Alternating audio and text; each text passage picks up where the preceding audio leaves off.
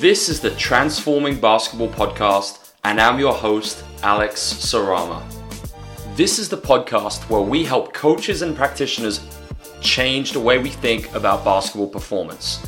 Our goal is to create the ultimate resource to help make sense of how contemporary skill acquisition ideas can be applied within the basketball world. Throughout the podcast, we'll unpack how an ecological dynamics framework alters our perspective of the game. If you're ready to join us in our quest to transform the basketball world, then this is the podcast for you.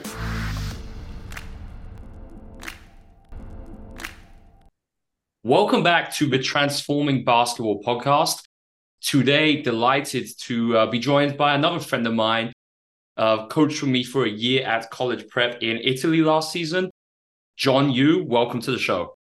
Awesome. Thanks for having me, Alex. Excited to be here. Just for the benefit of the listeners, John, could you just introduce yourself and kind of share just a little bit of your coaching story to date? Yeah. Started out as a high school assistant at my old high school. Did that for 5 years, and then the pandemic hit. After the pandemic hit, I did a lot of studying and learning and, all those online coaching clinics. And the big thing was figuring out at the school I was coaching at, we had a lot of players that they loved playing basketball, but I wouldn't classify them as basketball players, right? And we've all kind of seen the kids, when they're so used to running the 5-on-0 sets and stuff, and they go screen a spot rather than a person and things like that. And wondering, there's got to be something else. Like, there's got to be a better way to teach this, right? And so kind of diving into that, and luckily came across one of your coaching clinics that I didn't understand because I don't listen to jazz and classical music. And so as soon as you started talking about that, I was like, what is this dude talking about right now? But luckily there was something there that kind of stuck with me, and I ended up watching it like 3 times, I remember. And that kind of just opened the doors to learning for me and just trying to figure out the better way to do things, or just a more efficient way to do things. Luckily, we got to work together on some stuff last summer, doing some video stuff. I was fortunate enough that, I just got a teaching contract. I became an adult, and all of a sudden you text me saying, I got a spot for someone in Italy. And so moving from Vancouver, Canada to Italy was a pretty big move for me, but changed the course of my career and life and stuff. And so it's been a wild ride, and just happy to call you a friend and a mentor and just someone I learned a lot from. Love it, John. So firstly, thanks so much for sharing that. I never would have guessed that you weren't a Miles Davis fan. I think for me, it was just your general positivity and just your curiosity to learn. What that brought to the program in Italy was just so beneficial for many reasons. So in terms of skill acquisition, all the ideas that we were introducing at college prep, when you first discovered this, we started speaking about it. But what else have you done over the last couple of years to really deepen your understanding of this area? Read and learn, right? A lot of books. And I'm lucky that guys like yourself and Adam and guys have recommended a lot of great reads, and just taking time to really invest in my own education. I think that's something that as coaches, we don't necessarily bring to the forefront a lot in terms of, hey, we're so worried about X's and O's or prepping our teams and things like that, which is completely fine. But I'm lucky that I guess the pandemic was kind of blessing in disguise where, you have all this time to learn. And so I remember speaking to my fiance that, when everything was kind of uncertain, I looked at her and I was like, I think we can come out of this better people. Like, we can learn and we can really grow and use this kind of downtime in our life to improve. And so I think I can look back and say that was like the big thing, was just investing in my learning and growth. I think nowadays I'm really pleased to see a lot of younger coaches are investing in their learning. But at the same time, I feel, and it's not their fault, but I feel like sometimes that time is being invested in the wrong thing. So for instance, even if just 15% of the time that maybe went into watching traditional clinics or X's and O's, if that was reallocated to skill acquisition, I think as a basketball community would be in such a different place. And this is why I wanted to get you on the show, because I really want other coaches to reach out to you and ask you, because you've gone through this process recently. Like you've said, it's completely changed your perspective of basketball and life. And I think just looking at ecological dynamics, the CLA, and then actually looking at what it means, it's a game changer. Let's move back to Italy. And I want to go a little bit into the practicalities of what a normal day looked like and what your role was from a coaching perspective. Yeah, I was tasked with helping lead. It was 3 player dev sessions in the morning. So that'd be about 7 a.m. to 8 a.m. You get there to the gym 6:40 and guys already sweating. They've been there since 5:30 and working. And so the big thing and what kind of brought you and I together was working on some shooting stuff, some videos and all that. And so I really got to deep dive into learning and exploring the CLA and differential learning with regards to developing shooting. By no means do I consider myself an expert, but I think that when I went to Italy, big focus that I had in my player dev sessions was trying to develop shooting and kind of explore the CLA and NDL and just trying to experiment as much as I can and help the guys there. No, I think you did become an expert, John. I beg to differ.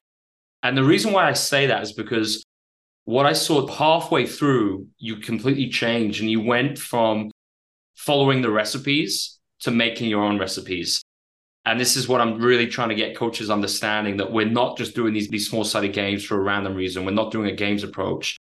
We're really observing carefully and we're identifying and creating activities based on rate limiters, aka things which are expressing the ability for our players to be functional on different skills. So I'll give you an example. One of your activities, which I loved, I think it was Saturn's Ring. I got the name right. Yeah. We always chose the most corniest activity names. I mean, could you just explain, what that activity was and just why that's so important, not just to create your own activities, but the rationale behind doing it? Yeah, so that one was kind of a fun one. And now I look back on the videos and obviously there's things you can do to kind of tweak and improve as you develop as a coach. The big thing I wanted them to explore kind of escaping. Now, how it would start was the person with the ball, and I can link a post to this or link to my post on Twitter with the video. But I wanted the handler to kind of start dribbling in a random whatever sequence. I didn't want him to fall into some sort of monotonous, right? But I wanted the defender now to be kind of orbiting around them. And I would kind of change the amount of distance away and I would change the person that it started with. So it could be the offensive player, making the read. They're trying to create space, like escape into space, and they're trying to play with their dribble and how far they can get. While also the rule was just, it's got to be a 3, right? And so you're going to start them in different locations on the floor. The first one, the defender will be orbiting kind of in front of you so that you're able to see them. And then the second rep would be orbiting behind, right? So you may hear their sneakers. They may try to, it was fun to see guys try to fool each other with their shadow or their sneakers, right? And as a handler, you're just trying to use your senses, right? Use your feel and things and just play exploding out of a different dribble move or a different position and seeing how we can kind of go into our shot from there. And John, what cues the shooter to go? Is it the moment the shooter goes and kind of moves away from their rooted start, but the defender can stop orbiting and contest, right? Exactly. Yeah. So we played around with it. We started with the offensive player taking off. And as soon as the offensive player takes off, the defense can kind of go for the contest. And then I played with the distance a little further. And then as soon as you kind of heard their footsteps come in, then you would be able to escape as well. And so you're just trying to tweak things and kind of see how the players react to those different strengths there. I love that. Coaches, that's one to try in your next practice. And I think the reason why we like that one so much is because a lot of the contested shooting games I'm seeing now, there's actually not tons of variability because the contest's always coming from the same place. And also a lot of the time, such heavy contests that they're actually a very low shot quality. So I think some of that can be useful just because of the complexity of it. It really forces adaptations. And it can be the level of challenge, especially for good players, that can be good to see how they adapt and self-organize in a different way. But at the same time, we're not going for those shots in the game. I think the reason why Saturn's Rings is so good is because the contests are more variable, coming from different places. And I think you got more of a mix between you might be able to get an open shot, could be a light contest, or it could be a heavy contest. You don't know each rep, and it's always going to be different. I think just thinking, John, how we manipulate constraints within that, I think it's so easy. I mean, unlimited different options. We could have a person moving around so they could maybe use them as a picker or running a get if they lose the advantage. We could be changing the range so they do it short, medium, long. So the first one is a mid-range, second one FIBA 3, third one NBA 3. There's so many things we could do. You could play it 2-on-2. So, and this is the idea. This is what we're trying to get at. You can take one activity and just manipulate constraints based on what you're seeing. And, it's unlimited kind of what you could end up with. Exactly. Yeah. I'm just thinking like, yeah, adding an extra ball, getting extra reps in, right? Or having a passer where, they're orbiting someone without a ball, right? So now you're having a blast cut out of there and try to fight for your feet and all that. And so just talking about it now with you, so many ideas come into the head where it's like let's try this next time. Right? Absolutely. And that's the fun part of coaching. Yeah. So one of the things we did at Prep was we made an activities book, aka our version of the Holy Bible. And we committed as a staff to never sharing that outside of our group of coaches. It was a special year of coaches that we had. We were an awesome team, I thought, just coming to work every day. And within that activities book, we had some really amazing things. And, even now working at London, I'm not copy and pasting. I'm forcing the coaches to make their own activities book. And the reason why is if you copy and paste, you don't get the rationale behind why we're doing it. And if the coaches can actually figure out how to do this themselves, then I know I've done my job. And hopefully we'll get some ideas which are even better than some of the ones we had at Prep. But let's just go back to the activities book. John, was there anything else before we even get to DL? Anything else in terms of the CLA, some of the activities that you really liked in shooting that you were doing in some of those player dev sessions or even team practices? The activities book is awesome, right? And so it's a lot of brain power from a lot of bright coaches, right? And so the thing we want and the thing obviously you always talk about is bring in variability and adaptability, right? That's what we're trying to do for our athletes and build that in. And so anytime that you can get them into some sort of competition or some sort of game, like automatically engagement goes up, right? And coming from me as a high school teacher, right? The number one thing that we want to be concerned about is engagement, right? I mean, our students are going to learn more when they're engaged and having fun.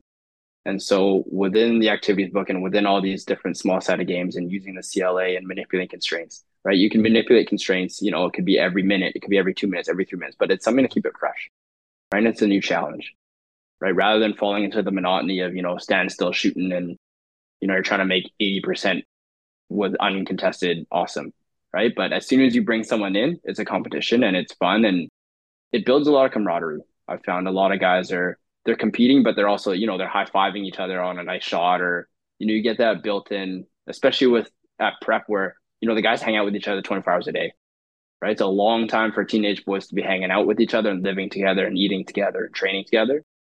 It builds that fun, but it keeps the camaraderie together. And so just the results of seeing the CLA in action and just even aside from the basketball part, it was really, really cool to witness and to see guys from just different cultures and backgrounds all kind of come together and enjoy spending time training and working together just through thoughtful, manipulation of constraints or just trying to keep in mind that, hey, basketball should be fun, right? At the end of the day, that's why we do this. We don't do it for money. We don't do it for fame or anything. It's like, we want to have fun, right? We want to provide opportunities for kids that, you and I may or may not have had growing up, right? I know for me, I got into coaching because my mentor and coach created all these really, really fun things for me. And looking back, it is more traditional, right? But I still took positive experiences from it. And so for me now that when you factor in the engagement and the time on task and learning and now being able to kind of put it all together while getting your kids to learn and explore and grow and have fun it's awesome. It's a great experience. John, I'm really glad you didn't actually answer my question and give me an activity. Yeah, sorry, man. No, that response was amazing. It was so authentic. And I think screw the activities. Let's get straight to transformational coaching. And that's ultimately the name behind why I started Transforming Basketball. And actually, doesn't it show like we went straight into the basketball and we didn't even talk about the transformational side of what we were doing at Prep. And I think that's actually when we in all our conversations, that's what we've been the most proud of as a staff. The environment that we've created and really, really adopting the tenets of transformational leadership. So, for a coach listening to this, you've hinted at it, but what is transformational coaching? Just what did we do at Prep to really create that environment where we embodied and we lived that every single day? It all starts, and it's the same with teaching. We talk about building rapport, right? We want to build rapport with our students. We want to build rapport with our players. And so it's interesting for me to come in mid-season and have to meet a group of guys that, they've been together for, at that point, they'd been together 5 months or something, right? And so for me to come in, I knew right away that I needed to build rapport. And I don't know if I should be saying this is giving away one of my secrets, but with every kid I met, I told them, I was like, I looked them in the eye, shook their hand, and I learned their name. And I was like, oh, like you're whatever. Like, oh, I love your game. I love watching your game. Right. And so it's telling them that, like, hey, I invested when I was back home and prepping for this. I was watching games and it's like, oh, I really liked your game. And you And had now something I said, specific to tell them. Yeah. exactly. Like I knew enough about their games. I kind of knew the roles they were in. And once you kind of start with that and it's like, oh, like this guy's here invested in me and he kind of understands my role in my game and he sees where I'm getting, opportunities. That went a long way in helping me kind of build that rapport.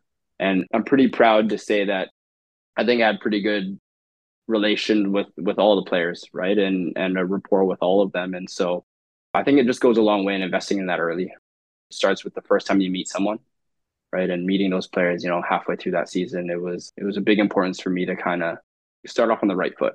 Yeah, not be that transactional that we may have experienced growing up. And on that note, John, not only were you joining halfway through, but we actually also had 3 players joining halfway through. And I think obviously, just because of how we practiced, principles of play and everything, we had done so much in half the season. And it was very challenging for them to come into that environment with all the terminology we had and just the skills that our players had developed in 4 months and how they were playing in the conceptual offense, defense. And I think any level, especially in professional basketball, you have players coming in at random times during the year, new signings, filling injuries, whatever. And if we're just kind of leaving them to it and hoping that they can figure it out and figure out what we're doing offensively, defensively, I think we're just setting them up for failure. And I think one of the jobs I gave you was to basically accelerate the development of our new players, and we called it onboarding, right? And you developed an amazing onboarding process. And something I've seen just, now working at the professional level, I think onboarding is actually not only does it not really happen for staff, I think it rarely happens for players. They're going to get a playbook video, they might get a PDF copy, and that's it. You're left to it. So, we knew that we wanted to do something different. That's what prep was all about, thinking differently. Could you just explain to listeners what you did for that onboarding program? Because I think if anyone has a player that joins in the season, or if they have a player who's struggling with some concepts, which we did, we put some players in there who are struggling just with some of the principles of play. I think what you did could be really good for them to listen to. So I was tasked that you gave me to help onboard. It was a few of the new guys, I think 4 of them total. Yep. And what I did was we made something called Learning Group. And so it was just, we started with a group chat and I would just text guys like, hey, who wants to, I would invite them over to my apartment because I had a TV screen and I'd hook up my laptop and we would honestly just talk through systems and learn. And we'd even step into the courtyard outside my door and pretend we were 5 guys on offense and kind of going through triggers and our coverage solutions and things like that and just trying to accelerate. Now, obviously, and especially for a lot of these players, learning takes place kind of on the court. And exactly. That's what we speak about with knowledge about and knowledge of. But that knowledge about that you really did help. A few times a week for the first few weeks there, they'd come over, we'd spend some time and we'd kind of just go through kind of everything, all of our overall systems. We'd watch film, we'd kind of break some things down. And I think it helped them, but it also helped me become a teacher, right? A better teacher, a better person to explain things and try to make sure, because you have to remember that all these guys came from very different backgrounds, right? So some of them came from places that, he was telling me they don't really have indoor basketball courts, right? And then other guys are coming from maybe areas that they're used to playing on courts and they're used to maybe competing for a national championship in their home country or whatever. It was really fun and interesting. And the really cool part was other guys that weren't new wanted to come to Learning Group and they wanted to be the teachers and the facilitators and kind of help bring these guys up to speed. And so for me, all I had to do was step back, right? And I got to watch. And as a teacher, that's like what we want to create that culture of like, hey, we're here to help each other, not just me being the all-knowing whatever leader of the group. It's no. Like we're all a part of this together. We're all learning and we're lucky to have other players that, have been here longer that, hey, I was still learning things at that point too. So it was a testament to the type of program that you guys are building over there and just the character of the kids that you guys brought in. Very, very high level. Awesome, man. And I think too, John, just when I watched some of those sessions, it was how you facilitated it and quizzing, getting them really involved, but different types of questions, not just the same kind of quiz type things every time. I mean, it was awesome. And I think that made such a big difference. So I'd like to get to the elements that you enjoyed the most in that period you were with us. Now, MD bar and the Proseccos and aperitivos that we did at least 3 times a week. That's imagine that's off the table for one moment. What was it that you liked the most about being at the prep program? I love just being around people that are forward thinking. Like I said, we as coaches and people, right? And you meet some people like as a teacher and as a coach, you meet all these people that I hate reading, right? That's the number one thing people say. It hurts to hear that. To be around people that are forward thinking and wanting to kind of grow the game, but also grow themselves, right? And help other people. That was just inspiring for me to watch day in, day out. Obviously seeing the CLA and differential learning and all of that put into play every single day.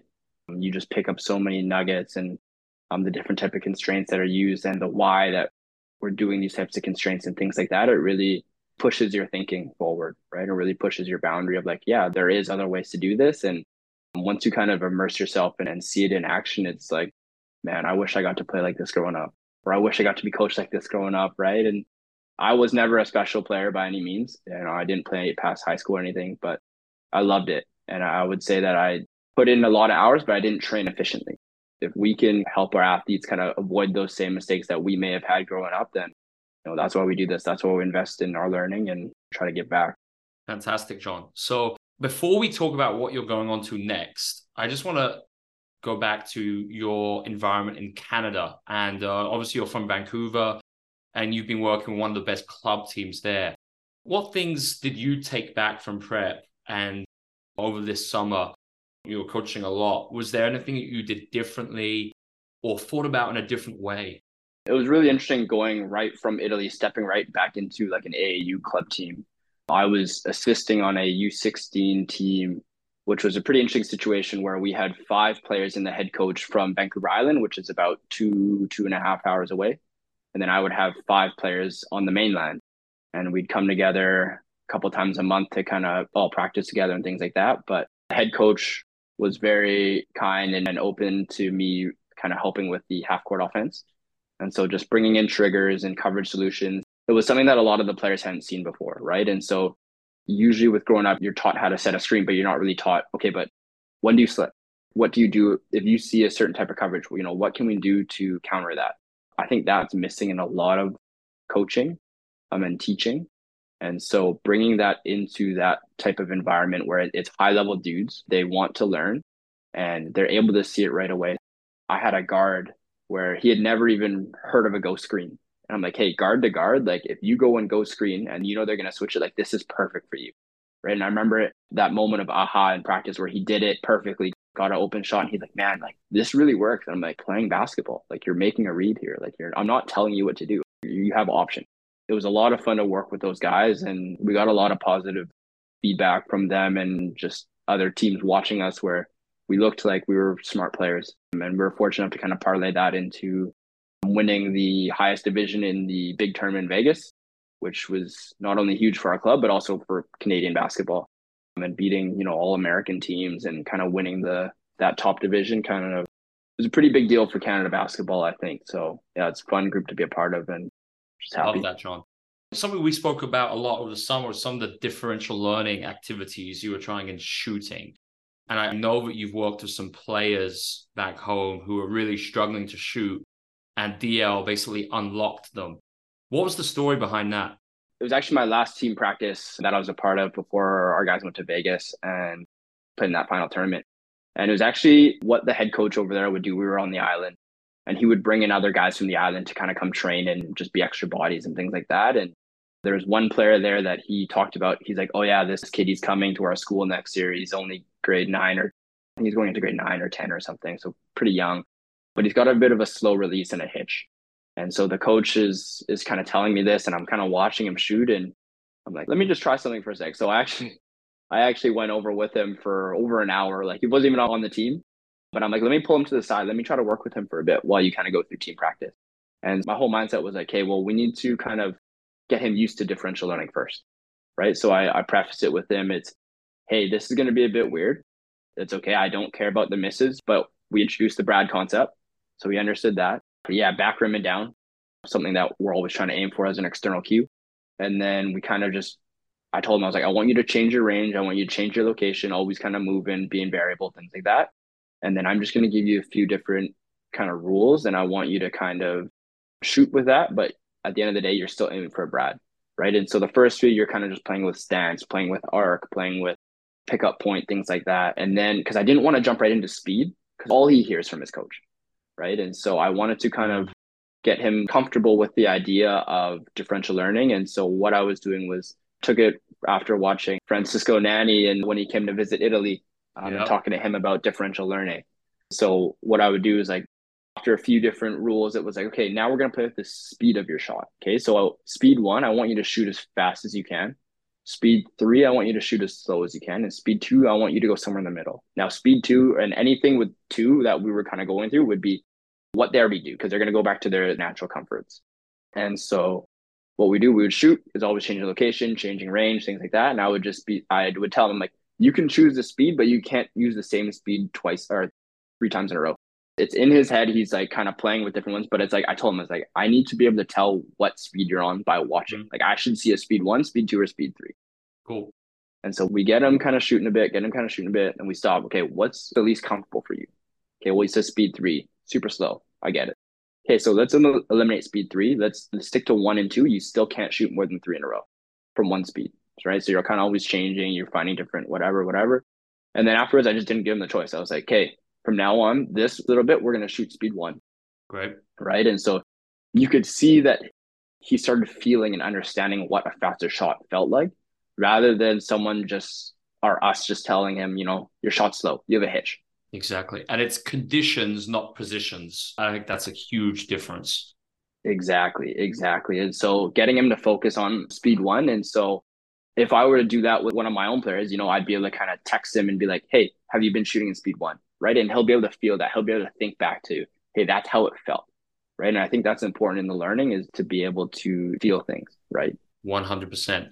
So, John, I want to just finish up with what you're going into next. And I think I'm so proud just to see, I think you've shared on the podcast today, just what the results are when you invest in this and you just go all in and you're as dedicated to your learning as you are. So can you just share kind of to the audience where you're going next and what you're most excited about with that new role? So I'm excited I just signed the contract yesterday to move to Vietnam for 3 months to start. Opportunity to re-up for 1 or 2 years afterwards if both sides see fit. I'm going to be going and working with the Saigon Heat organization, who is arguably the best team in Vietnam, best organization in Vietnam. I'd say in that whole region of Asia, man. They've dominated. Yeah, so definitely super high level in Southeast Asia. And so I'll be working with their pro guys. September is playoffs, so they want me to kind of join them for the playoff run and do some player dev there. I'll be working with a couple of their youth academies as well, just trying to grow the game. And then also being able to coach their coaches. So just the stuff that we talked about here. And obviously I credit everything I've learned to you and your ideas, and kind of just piggybacking off everything I've learned off you, but just bringing that over to Vietnam. And I'm lucky that sounds like they're pretty open-minded to learning and growing. And ultimately that's what I want to be a part of, right? Anyone that wants to learn and grow, if I can help in any way, I'd love to. John, and thanks so much for sharing that. And I think times are changing, and you were hired for that job to introduce the CLA to one of the teams who are already the most successful in the region. So I think there's nothing better than that to show what the value is to investing in learning about what this is. And I just can't wait to see you go out there and crush it. We'll have to do another podcast seeing kind of what you're using, how you've adapted. I think that's going to be a really interesting episode. Yeah, definitely. Looking forward to reconnecting and just sharing some stories from both sides for both of us. So awesome. Thanks for having me, man. Really My appreciate pleasure. it. Thanks so much, John. Thanks for tuning into this episode of the Transforming Basketball podcast. If you would like to learn more about the work we do, head to www.transformingbball.com to access our free resources and help spread these ideas throughout the basketball world. If you enjoyed this episode, then please subscribe and leave a rating or review on your favorite podcast platform. We will gladly answer any questions from today's episode via our social media platforms. See you next time on the Transforming Basketball podcast.